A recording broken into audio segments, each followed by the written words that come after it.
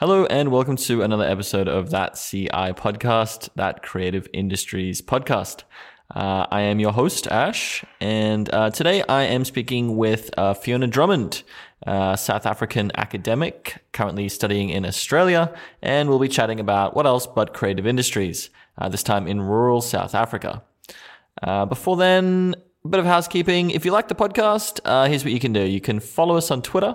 You can subscribe wherever you got this podcast, and you can leave a review. That just helps more people find the podcast and find out what's happening in the creative industries.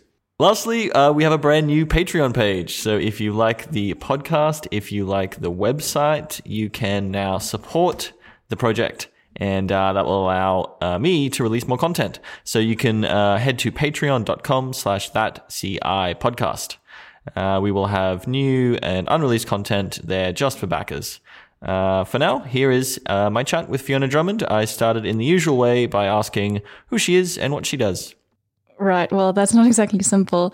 I am half South African and half Scottish. Grew up in South Africa.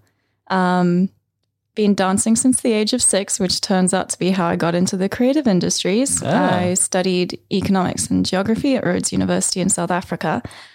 And then when it came time to choose an honours project, there was a woman who was doing cultural stuff. And I thought, well, I dance. That sounds fun. Let's give it a whirl. And now I'm doing a PhD in it. Interesting. So do you study dancing? No.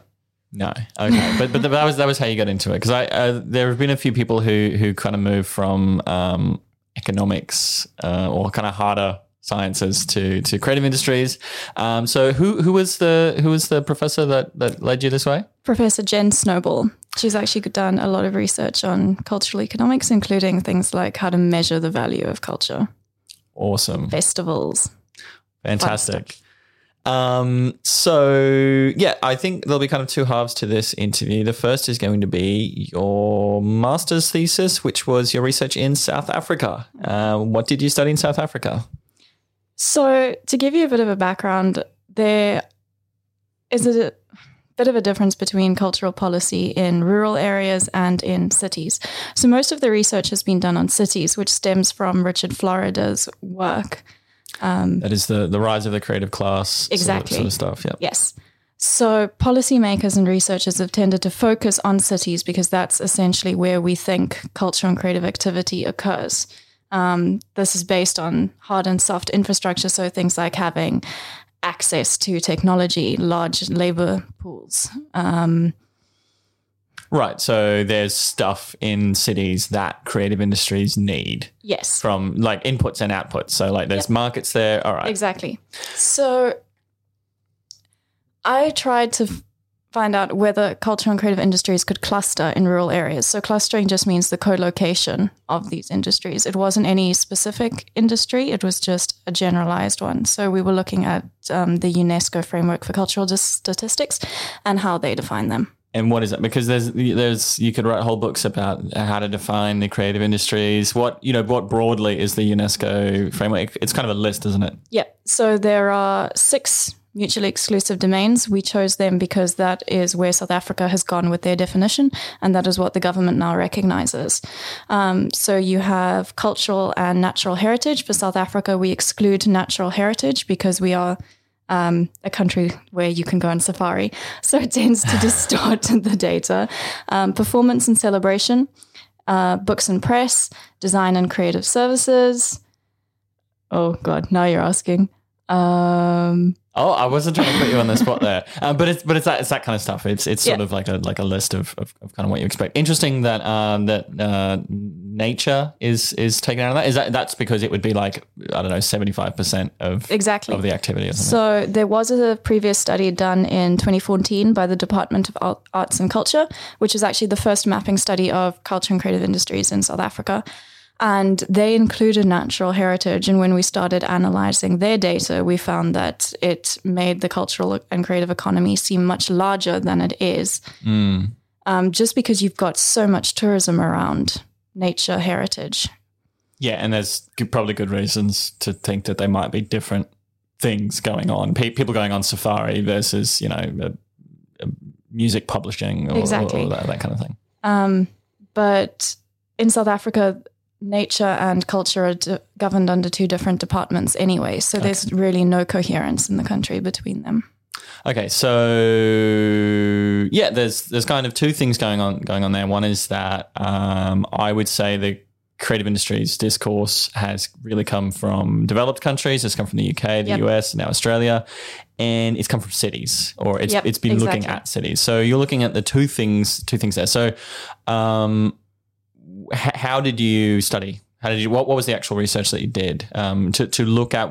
It was whether creative industries activity was happening in these rural areas? Not whether it was happening. We knew it was happening, but whether clusters were forming.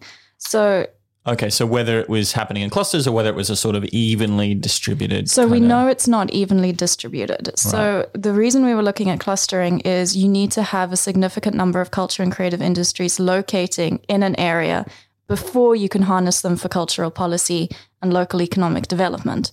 So the background to that is in South Africa, there's been a post-productivist shift in rural areas, which basically means that they're moving away from agriculture, mining, and railways, which have all gone into contraction, and they were the former economic mainstays. So you've got the former economic mainstays, which have gone into contraction, meaning you've got mass unemployment and issues of poverty and inequality. So local governments are looking at how they can diversify, which is where the post-productivist shift comes in, with moving away from these more traditional industries into consumer culture. So culture and creative industries is one such thing. So we do have a couple of examples within the geography literature of small towns that have gone with the creative industries. They're not specific studies. You kind of have to read between the lines, but we know it's possible. So by that you mean they're looking at very specific things, like if this is a study into the cultural tourism, and you have to sort of take that and extract it and put it into the broader umbrella of CI. Yep, exactly. So just more on that, just a little bit more on that clustering thing. You're looking to see if there's like a critical mass there at which you can do policy stuff. Yes. So these local areas want to move into cultural policy and harness it for development. And the only way that is going to be successful is if you have a good enough base already in cultural and creative industries. You can't just start from nothing. Right. So there's sort of, there's kind of two reasons why this is like unusual or interesting from the point of view of sort of traditional creative industries understanding. One is that it's for wealthy, it's sort of the top of Maslow's hierarchy. And then the other is that it's in cities. Exactly. Both of those. All right. So that's very interesting. And how did you conduct the research? So we started doing a audit. So beginning with the research that had already been done in the district I was looking at, which is the Sarah Baartman district, which is in the Eastern Cape province and is actually the size of Denmark. Wow. Okay. Yep. So we looked at the study done by the Department of Arts and Culture in 2014, and then another study that was done by a group at Rhodes University who I was working with in 2016. So that was the starting point, and I went far more in depth, which started doing internet searches, looking at tourism brochures. So you find things like museums, crafts, galleries, all that kind of thing that would be attractive to tourists. And then from there, moving into field work. So that involved ground verification of everything that we'd found in the internet searches and tourism brochures, and then snowball sampling to find more. So the first mapping study in 2014 found about 248 cultural and creative industries. By the time I'd finished my study, we had 1,048. So that's 1,048 culture and creative industry businesses operating within the district. And so it's the size of Denmark. And yes. So what is this area like? Are these villages? Is it rural? It is completely rural. There are no large urban centers, which is why we chose it. You're looking at populations of between 5,000 and 60,000. Okay. Interesting. So you identified this activity that was going on and went out to map it to. So this is where geographic information systems came into the analysis, GIS. So GIS is something that is relatively recently become something that is being incorporated into cultural studies. So there are a couple of people in Australia who are sort of pioneering this, including Chris Gibson and Chris Brennan-Hawley at the University of Wollongong. If you're interested, they did studies in Darwin, which are really, really cool. So yeah, we used geographic information systems, so proportional circles, to place the total number of culture and creative industries in each town. So the bigger the circle, the more culture and creative activity there is in the town.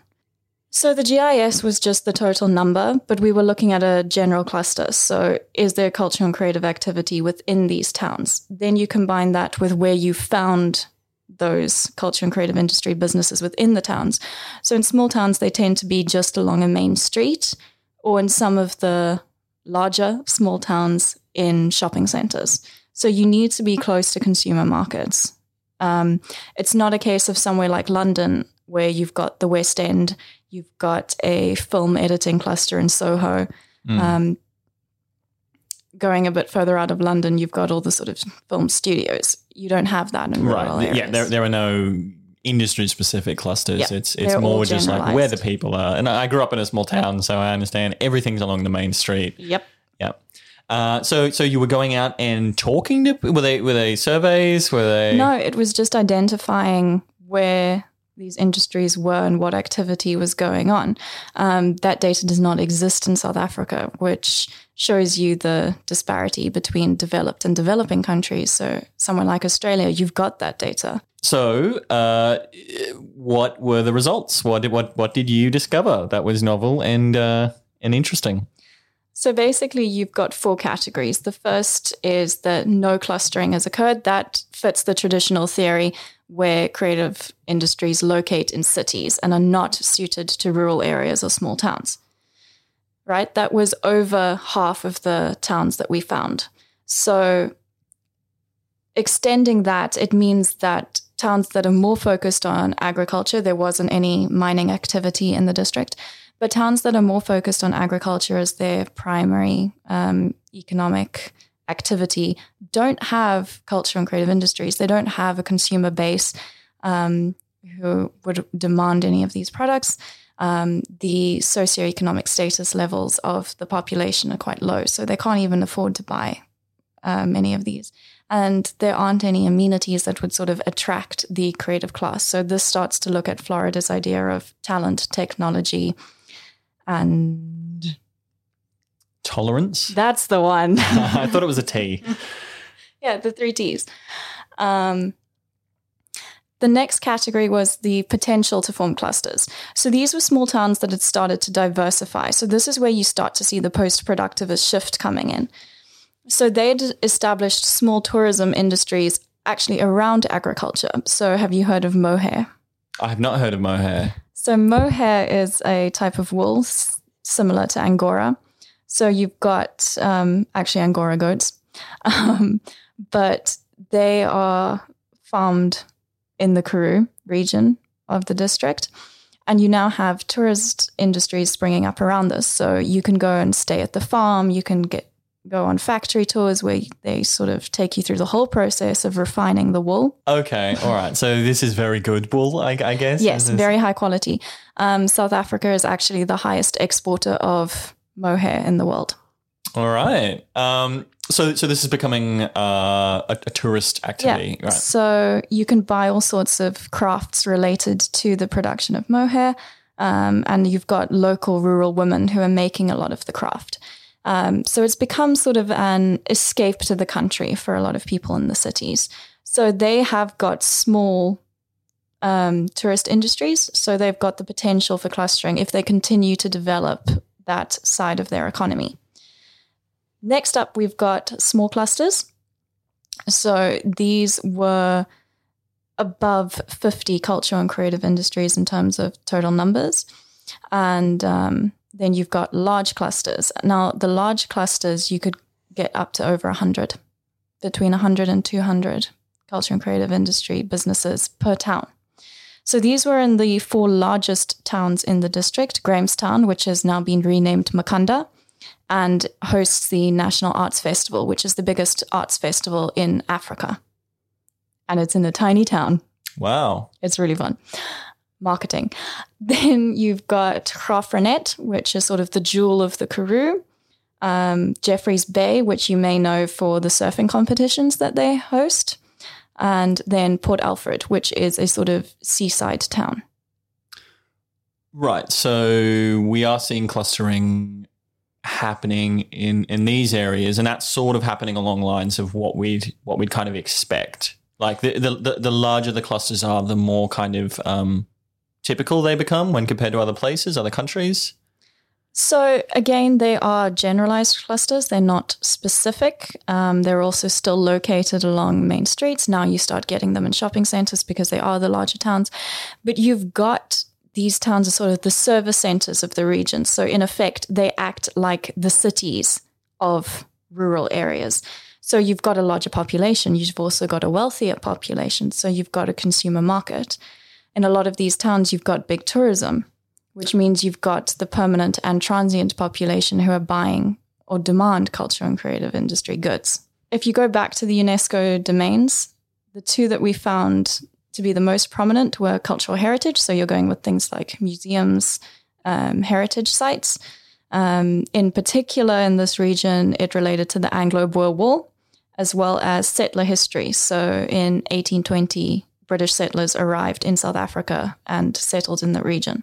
So you've got a lot of people who are interested in the Anglo-Boer War history and also sort of discovering their roots or that come back to the region. And then you've got visual arts and crafts. So these are sort of the more traditional craft markets that you're seeing.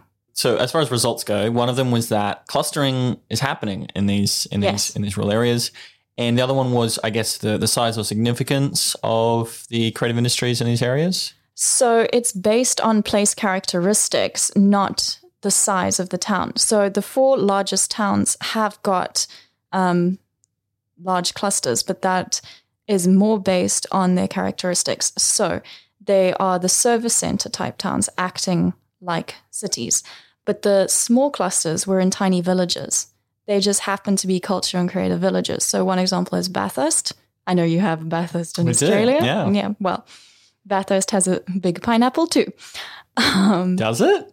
Yeah, it's bigger than the one in Australia because, competition. Yeah, I like that Australia isn't the only country with big agricultural products. I know. That's good. That's very classy.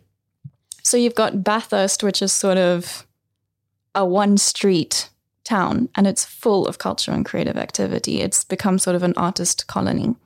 You've also got New Bethesda, which was the set of South African playwright Athol Fugard's The Road to Mecca, in which he wrote about a local artist called Helen Martins, who transformed her home into a piece of art. And the play follows her life. And so based on sort of her house and then the Owl House Museum, you've created a massive tourist industry around it.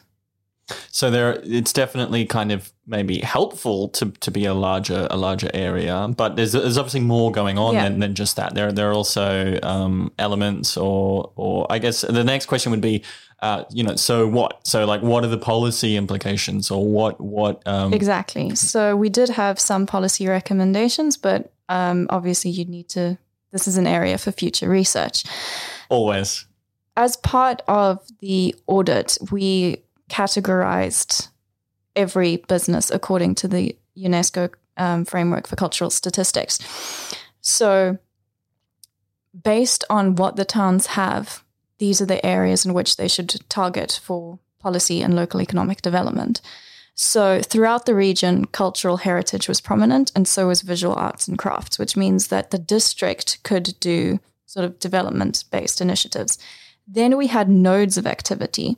So in Grahamstown, you've actually got a cluster of performance and celebration, which is brought up around the National Arts Festival, and Rhodes University, which is located in the town. So you've got all these musicians, dancers, theatres. So you've got that kind of activity. And then in St. Francis and Kenton-on-Sea, which are sort of smaller towns in the region, you've got a node of design and creative services. So that it would require further research, but based on field observations and what we know about the areas, it seems to be that the second home market is huge. And so you've got people who want to build houses. So you've got clusters of architects, interior designers, and landscape designers. So it's about identifying, the unique selling point or the relative advantage or comparative advantage. Yeah, yes, exactly. What we do well as compared to other places. Yes, and then kept trying to create policy that targets that, sort of enhances what makes you special. Yeah, that makes a lot of sense. But I think we often see places sort of coming in with like kind of default creative industries policy. Exactly. Welcome to the cookie cutter approach, which is now where my PhD comes into the picture. Right.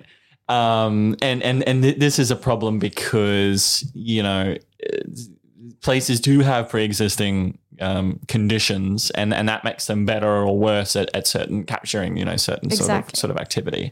But if you're looking at rural areas, so the PhD is continuing this rural areas focus, that most of the research and policy has been designed for cities and they're sort of just being taken and dumped onto rural areas, which are intrinsically different.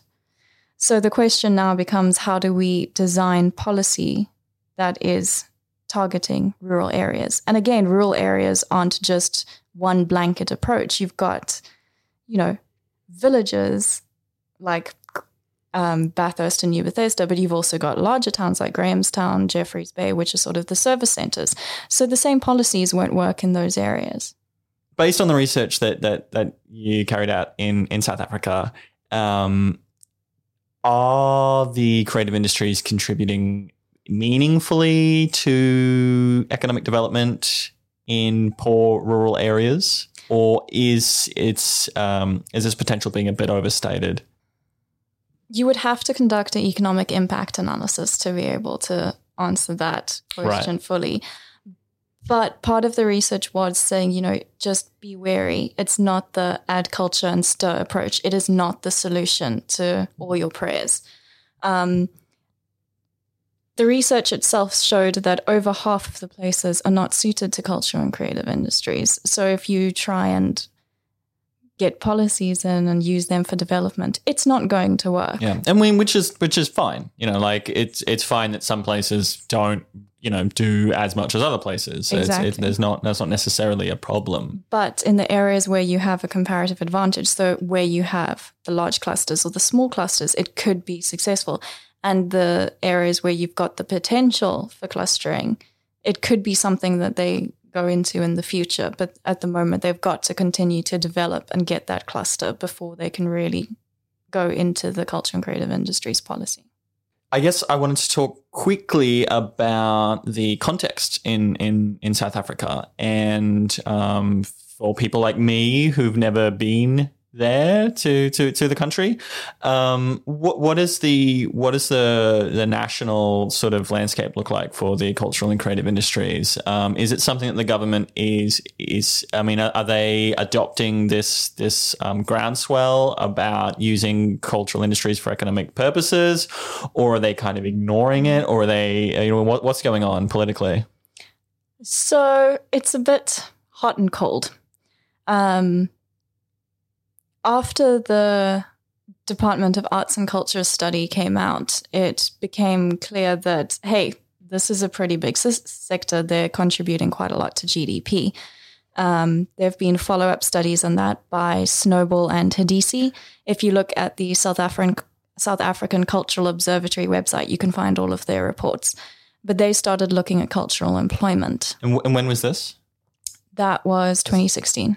Okay, so this is quite recently. It's all recent. That it's become a policy kind of thing in South Africa. Yeah, and it was actually mentioned by the government of the time, Jacob Zuma as president, that the culture and creative industries were the new gold of South Africa. Now, South Africa built its wealth on gold mining, so this is a pretty big deal.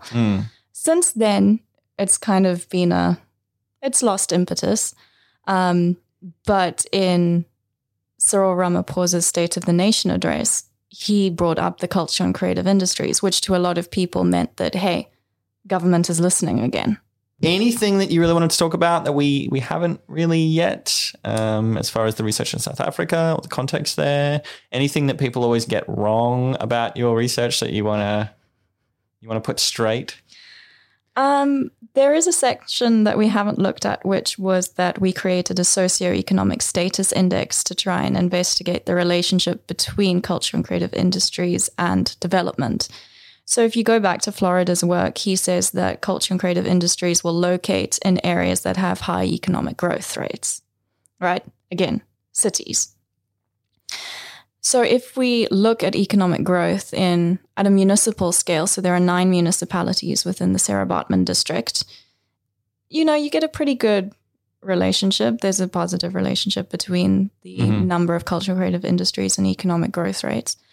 But if you include social aspects, that relationship is much stronger. So the municipality that ranked highest is one of the largest agricultural producers in South Africa. They're a massive exporter of citrus. Right. So a pretty strong economy in this. A strong economy, but it doesn't trickle down to the local population, which is your market. So they're not going to consume cultural and creative industry goods. Okay. So just to clarify, the municipality that ranked highest in terms of economic growth was not the highest they were actually one of the municipalities with the lowest total number of culture and creative industries. If you include social development indicators and do a social economic status index. What are social development indicators in this context? So looking at South Africa, you've got consumer durable assets, which serve as a proxy for wealth. So do you own a washing machine? Do you own a vacuum cleaner, a car? So we go from sort of assets that don't cost that much to assets that do. So you get quite a wide range. Then we look at some economic indicators, so your income, employment status, and then housing characteristics. So as you know, housing is quite a big issue in South Africa. We do have what we call townships. So what type of dwelling do you live in and how many rooms does it have? To paint the picture of these rural areas, how, if you obviously there's a lot of wealth disparity in South Africa, but as far as the working class kind of populations, what sort of conditions are they living in? Because I lived for a while in Indonesia, and you'd have a city of 20 million people where quite a lot didn't have access to electricity at home. So access to electricity and access to running water were another 2 of the indicators that we used. Yeah. So we used multiple correspondence analysis to construct the socioeconomic status index.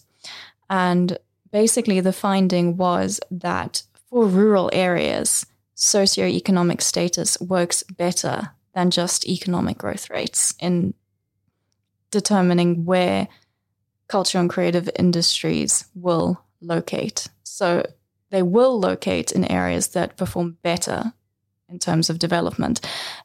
That doesn't prove causality, though. It's not enough to just look at the baseline economic growth. You have to look at much more kind of fine-grained, like human development sort of elements. But that's only one aspect of it. So it goes back to place characteristics being important. So what is the socioeconomic development status of the municipality? Do you have consumer markets, either permanent populations or transient with tourists? What type of activity is occurring? Mm-hmm. Do you have amenities? Are there talent pools? So basically it's all very complicated.